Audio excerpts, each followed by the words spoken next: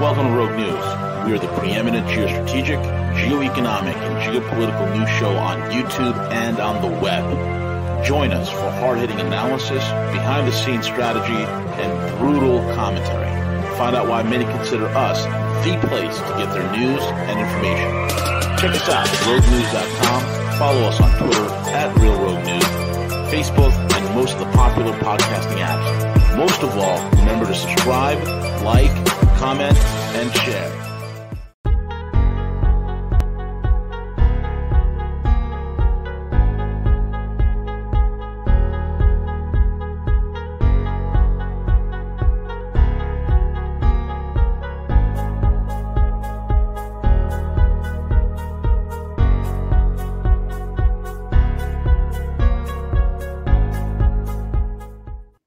Hey, good morning, good evening, good afternoon, everyone. It's V, the Guerrilla Economist, and I'm with my main man, John J. Singleton, the man, the myth, the legend, what do I want to call him? I want to call him he's the legal hacker. That's what he is. He's a hack. He's a hacker. That's what I started calling myself, a hack. He's the legal terrorist himself. John J. Singleton is here with us. You can find him over at privacyfight.com. Go there. Sign up. There's a newsletter over there. You can, there's a lot of articles that John puts up over there. And also check out the privacyfight.com. The Privacy Fight YouTube channel. John does a lot of great interviews there, a lot of great videos there. It's all about privacy. It's all about, creating wealth. It's all about creating and protecting your assets, which once you create your wealth, you want to make sure you want to know how to protect it. He's the guy that does it all for you. Johnny, what's up, buddy? How's everything going? Glad to have you on. Well, we had a really good conversation last time. We were talking about, the opportunities that were presenting themselves with the fake public health emergency, right? And I know it sounds kind of morbid to some of y'all out there, but it's a live action role play, John. It's a theater. It is theater. So if you guys want to do stuff like that, you want to dump gas on yourself and light yourself on fire, just please don't do it on my front lawn. I'm not going to go out of my way to stop you. I wish you wouldn't do that, but. We're going to look around and see what kinds of opportunities. So I was talking with someone.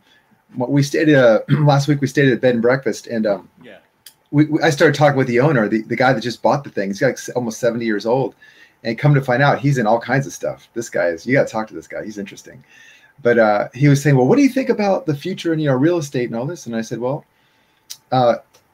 I'm not too certain on things other than residential, and I'm not an expert in that, but I can tell you this. You're going to have a problem getting insurance for new ventures. And I'm talking about not just real estate, but getting insurance for any business venture you want to get into, because the insurance industry is slowly denying people insurance, which denies them access to lending, which either makes their risk go crazy or ties up their cash or precludes them from having the opportunity in the first place.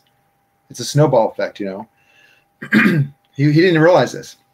So he's like, he said, I it didn't occur to me, but when I bought this place, and he bought himself this huge mansion of a bed and breakfast. Is a beautiful place. And he said that he was having trouble getting insurance, and it didn't really dawn on him that maybe this is an industry-wide, a systemic change.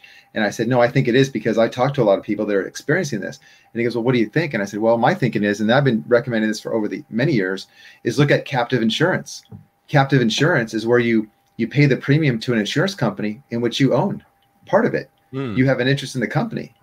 You still have other things besides that, but that's a big step to solve this coming problem we're going to see. Yeah, that's, obviously completely different than any type of a mutual type, insurance company where they say, it's a mutual, insurance and we pay dividend, but then you never see any type of dividends at all. There is that. All you see is an increase in your premium. Yeah. And I'll tell you this quick story. My friend from years ago, he was telling me his dad in Washington State, okay, his dad was a doctor. So his dad and all these other physicians set up their own insurance company. They went to the state, they got an insurance license for their own company, and they paid the premiums for their whatever medical malpractice, whatever they needed. They were paying it to this company, this insurance company, which they owned. And what they discovered was after the first year, they had made so much money, more money they could possibly imagine, that they didn't need to pay premiums ever. Like they were fully vested for life. Oh, wow. That's cool. Now, Cool. you have to wonder, okay, so if they're using the same business model, same actuarial, same strategies that other insurance companies are, wouldn't it make sense that the other insurance companies have the same situation? They don't, the risk is already paid for by the insured. Okay. They have plenty of money. So they did this. They said, okay, guys, come on board, and all the doctors are like, oh, this is great. We're just going to pay for the first year and we're in and we're covered. And they were covered. They had plenty. They had so much cash and the state took it. Interesting. The state annexed the insurance company and I don't know what the legal implications are. I mean, I don't know if they did afterwards, but it just goes to show you that it's a secret operation. I mean, they're exploiting people with insurance. And captive insurance may also be the same way. I'm just saying that the business model of captive insurance is out there and that we should be using it for our own benefit. Because right now, captive insurance is being used much like regular insurance companies. Because who owns them? Probably Vanguard and these guys. And people don't realize, man, insurance companies, you want to talk about money. The most powerful organizations are the insurance companies. People don't realize that. I think it was I forgot where in the country where they all congregate. I don't know if it's somewhere in the Midwest or in the Carolinas or something like that. But it's a part of the state where there's a part of the country where many of these insurance companies congregate. Many of them, the largest ones, are sitting north of $6 trillion. Many of them are actually, I forgot the name of the biggest one at the moment. It escapes me. But some of the biggest ones are the majority shareholders. Right. Of Vanguard. They run everything. I think it's Connecticut and Maine are mostly. I think so. Yeah. I think it was Maine. I think it was one of those, but it was unreal, man. Unreal. It's just free money for them. Yep. But we need insurance. Okay. We have to manage risk in this way. I would suggest to you that insurance has the same actuarial data as lending and as taxation. It's all the same. Correct. They're used interchangeably. Insurance is a way to tax people. Lending is a way to tax people. I mean, we can talk about that for a long time. And so once we do this, and we're going to have to, and we set up our own associations. I'm talking to physicians right now where we mentioned this at the last part of the last call where, I'm seeing opportunities where we can have private professional associations with physicians and schools.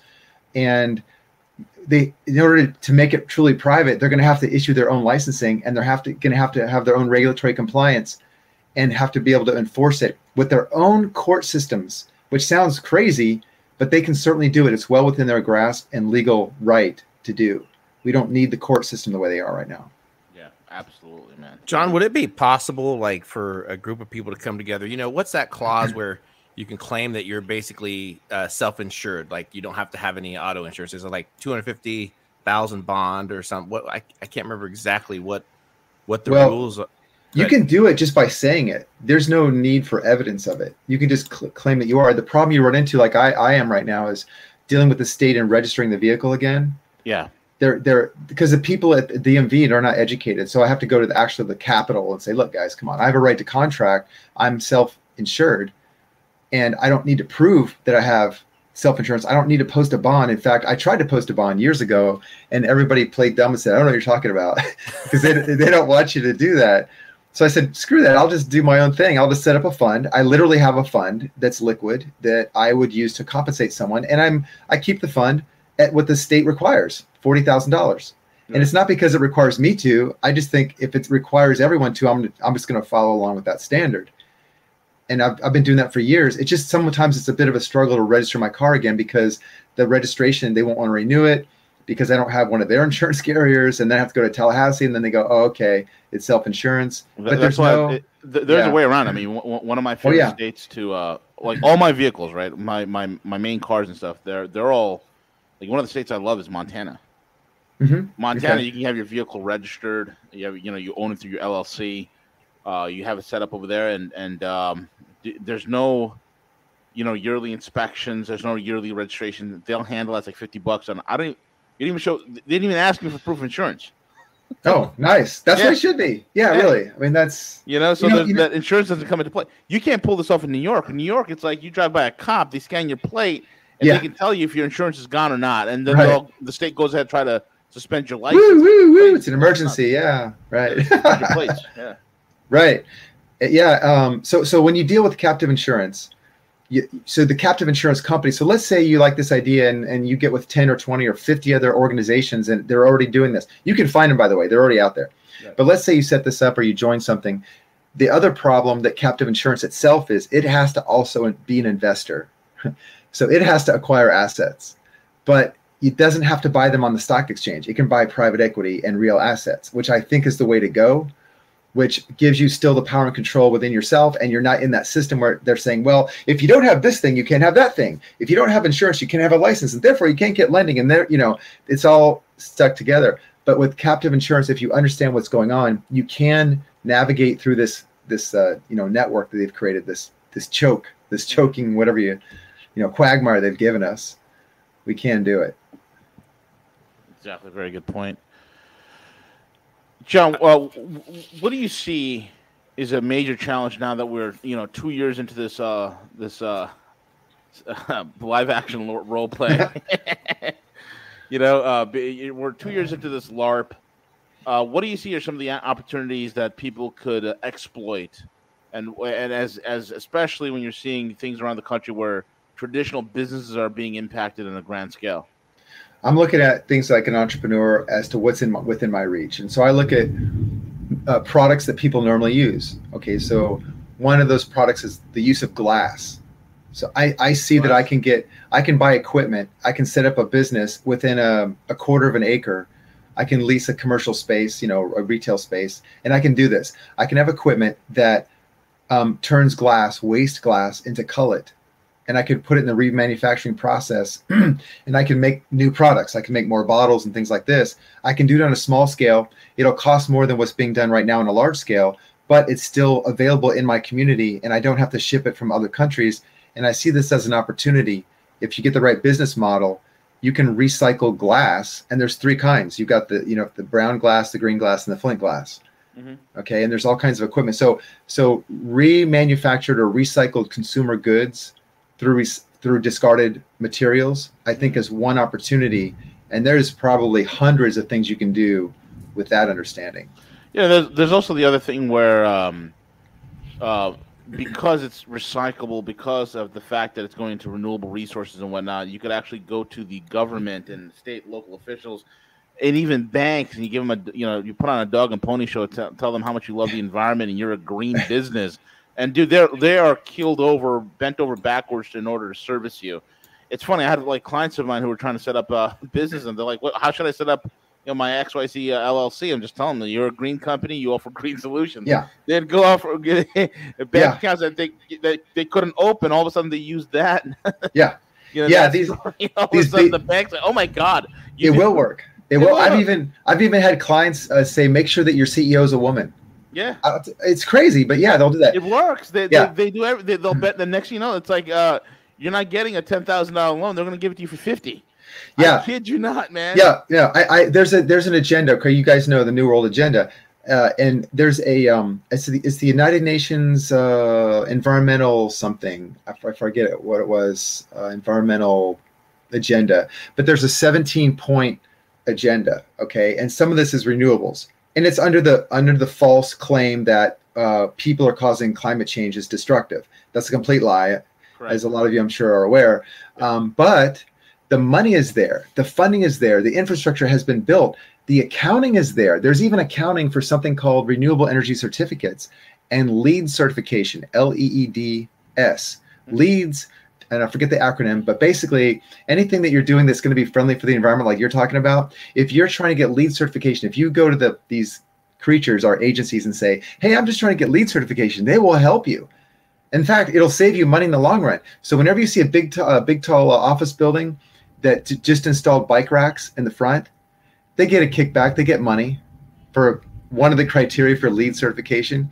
When you see in your city, in your town, where they, even though it shouldn't be there, they just painted a bike trail, a bike lane in your street. Yeah. It's because they got money from LEED certification. So yeah. So I'm just saying that those make it easier for us. If you are looking for opportunities, understand that if you're playing along with this, I mean, I don't like to support it and participate in it, but I wouldn't turn away money as long as I'm not going to compromise my principles. I'm all for a clean environment. I just don't believe that people are causing the earth to be destroyed, So Yeah, exactly. The next frontier for me is for me to open up a business, say that I'm for the LGBTQ rights in Afghanistan and the Middle East, and they'll probably give me a $20 million loan. John. You'll be a rich man. Yeah, don't have to do anything. Right. You don't have to even have customers. No, you don't have to have customers. Yeah. Yeah. I'm for putting in cargo nets and plush pillows. Yeah. In every high-rise Right. building in the Middle East. So when the people from the rainbow community are thrown off the rooftops, they land comfortably. Yeah. So there's equipment off the shelf you can get if you want to get into recycling. There's all kinds of recycling to get into. There's also, in my way of saying this, is decentralized or local fabrication. So I can use 3D printing to make things for parts for things that you may not be able to get right now, hardware for appliances and equipment. Okay, that you can print. And if you don't want to get a printer, which I would suggest if you're going to do it, get the good printers. You don't need to pay. Like the good printer might cost you $5,000, okay? But you don't need to pay $500,000 for a printer that manufactures metal components. You can lease that. So you can do things where you can manufacture items for parts or whatnot without shipping them in. I mean, sometimes you won't be able to get things shipped in now. You may have to do things like that. Very well said. Very well said. Exactly. What else is on your radar, John? Well, I see that, like you mentioned, people are keeping their cars longer. So what does that mean? That means people are going to be getting more repair work done, and they'd be more amenable to things that would improve their car. You want to know something? There's some serious issues in supply chains right now. Like I'm in the middle of a major engine build and stuff for one of my vehicles, and there's this thing called ARP head studs, and the ARP studs are just basically bolts. Okay, they're just like precision alloy bolts and whatnot, and it turns out ARP is like the major one that supplies most of in the United States. So they've been shut down in California because of the whole COVID nonsense, and now they have back end. They've been backlogged with supplies. Couldn't get them. These are like $200 bolts that are now going for $900 for bolts. Okay, it's insane. It's absolutely insane. So there's a huge demand for bolts, believe it or not, right now. And then secondly is bushings. Okay, I needed a bushing replaced for it's a transmission mount that connects to the rear subframe of the vehicle, and the bushing's nowhere to be seen. Like, and you go to the dealer's like, oh, you gotta have to buy an entire new rear subframe. I'm like, how much is that? $4,000. I'm like, no. So literally, I had to go out and find a wrecked vehicle and get the bushing get the rear subframe off that wrecked vehicle for like $400 or $500 in order just to get the bushing. Yeah.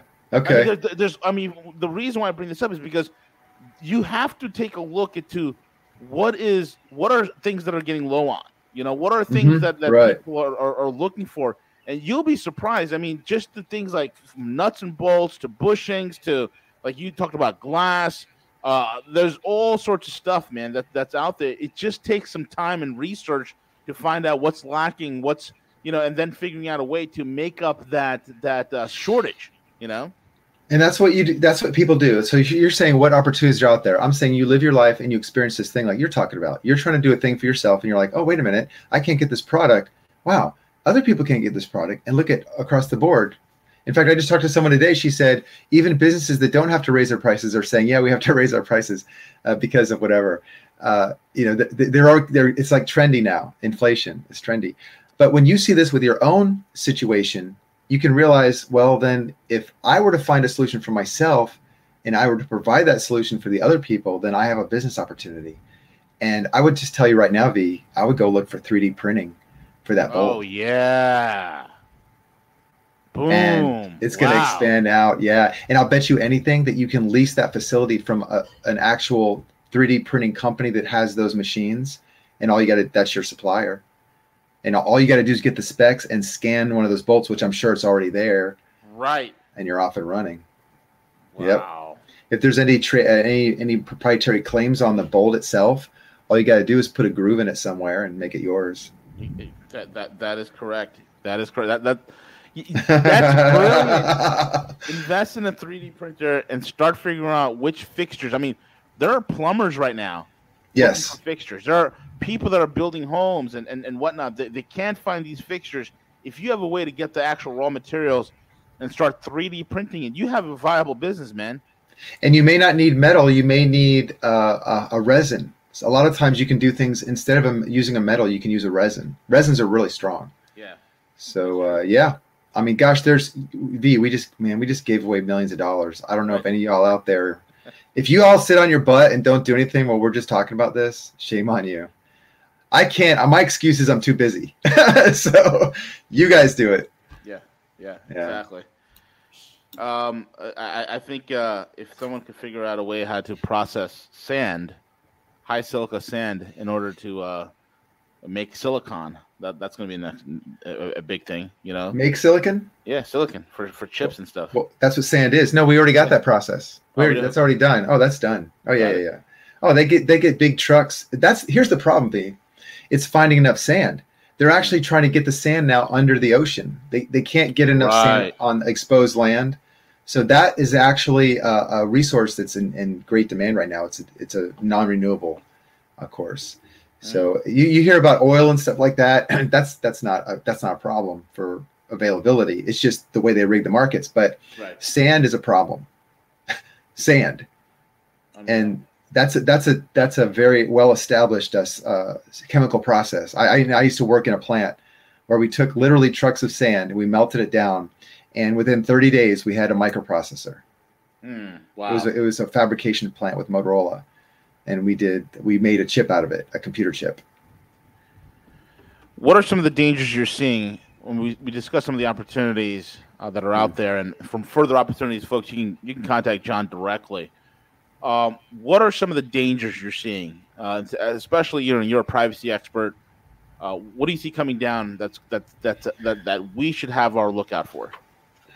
A very well-meaning client offered to send me a gift, which is very kind of him, and it's a ring that tracks all your vitals, and he thought it was the best thing ever, which is pretty cool.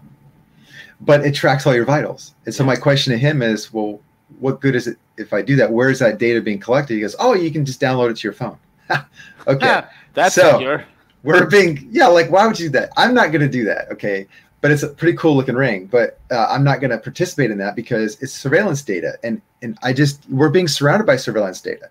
Right. Every Every time you have some sort of convenience, and the money system, they got that wrapped up pretty good. And the next level is no more cash. They're going to outlaw cash.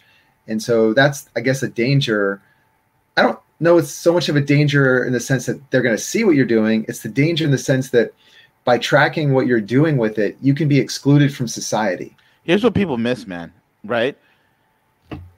Your heartbeat, okay, your biosecurity rhythms are unique to you. It is a bio-identifying marker. Yeah. It's an identifying marker. So you could wear a disguise, you could wear gloves. Right. But if they have your heartbeat on a sensor somewhere, they know it's you. That's right. They know it's you. It's just like a frequency between frequencies in a radio broadcast, like a fingerprint as well. Yes, it's your biographical data, biometric data. It's yours, and in which case, if you can describe it, you can impose licensing terms on it. That's another subject we talk about. 100%. And then they got your genetic material with all these PCR tests that they're jabbing into people's noses and whatnot. That's right. That's what they're doing with it. They're collecting your genetic material. So yeah, that's a danger as far as surveillance. It's surveillance data. It's coming on around us. I don't even know if I am quite aware of what they're doing. I don't think I even understand the magnitude of it. And I'm kind of intimidated by what they're doing. I don't even know how to escape a lot of it. But yeah, every electronic device, I really would recommend you guys stay away from that. Keep your phone, wrapped up in foil, keep it in wherever, don't take it with you. Don't take your phone with you. Don't use it for shopping. Don't use your phone for shopping. I've been saying that forever. Don't use it to show up at protests either. My gosh, no, you're just tagged. Yeah, exactly. I'm going to show you something real quick. You heard of Calyx OS? Mm-mm. Okay, I'm going to show you this. Is that another version of Linux? well, Android is Linux, right? Yeah, Android is, you can get Android that's de-Googled because Google doesn't own Android. Nobody owns Android. It's the open source project. Google just puts their flavor of Android or their skin of Android on top of the open source Android, right? And that's how you have your Google Play services and whatnot. And see, I'm going to send you this link. Just pull this up for me, brother. All right. Okay. Oops. Dad. Calyx is pretty cool, man. This is, most people don't realize this, and see if you want to pull that up. Kalix, right? Kalyx. YX. Yeah. Okay. So I don't see the link. Calyx. Oh, here it is. Okay. Yep. Yeah. Okay. There you go. Yeah. This is, from what I've seen, probably the best one, and I'll tell you why. Not only is it makes your phone super secure, but it runs off of you can install this if you have like a Google Pixel, which are phenomenal phones. Yeah. The Pixel, you basically take a Google Pixel, Pixel 3, Pixel 4, Pixel 5. They're very inexpensive. $250 to $300 you can get a Pixel, right? Which have phenomenal cameras, by the way. You get one of those things, and then you install Calyx, which wipes out the Google off the phone. Number one, Google's gone. Secondly, in terms of apps, you have Aurora, which allows you to download Google Play Store apps using a ghost account. Okay, so it blocks all the data. Now you have whatever apps you want that you're used to utilizing. You can use it while having it within its own ring, so it's not transmitting data. There's also secondary app stores like F-Droid, which is nothing but like filled with open source app stores, right? It's filled with open source apps that you can get.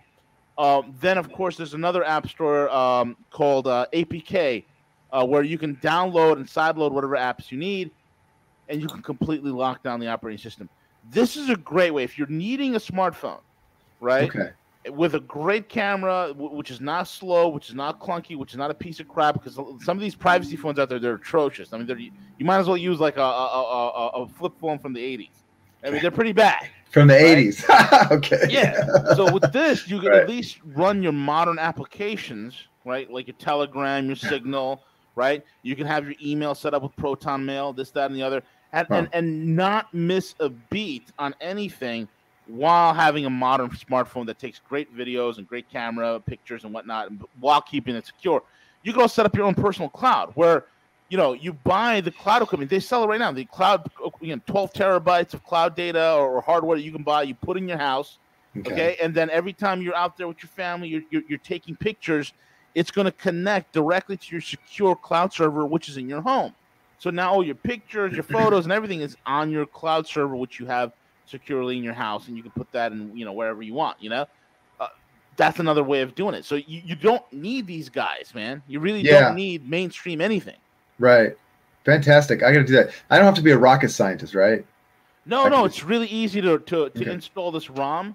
Okay. You can go to Best Buy today, pick up like a Google Pixel 4, a Google Pixel 4a. They're like $300-$400. You pick one up. Okay. Then you install it, and they give you a step-by-step on how to install Calyx. You go to YouTube, how to install Calyx OS, and they'll run you to the gamut. It's an easy step-by-step process to install Calyx on there. You can get it done in a matter of minutes. Once you're running Calyx, you download F-Droid, you download Aurora, you download the APK Mirror app, APK Marketplace, and you're done. You have everything you need. You have a modern smartphone, takes great photos, and you're not bleeding data all over the place. Right. Okay. Great. So that's another opportunity. I mean, we need to do that. That's a big risk. It's growing. The phone is the biggest risk we have, and it's a product. I mean, if you can promote a product like that, it's in demand, and it's money. I think of privacy as money, and when you lose privacy, you lose money, and there's a lot more at stake there. I mean, our own freedom is at stake there.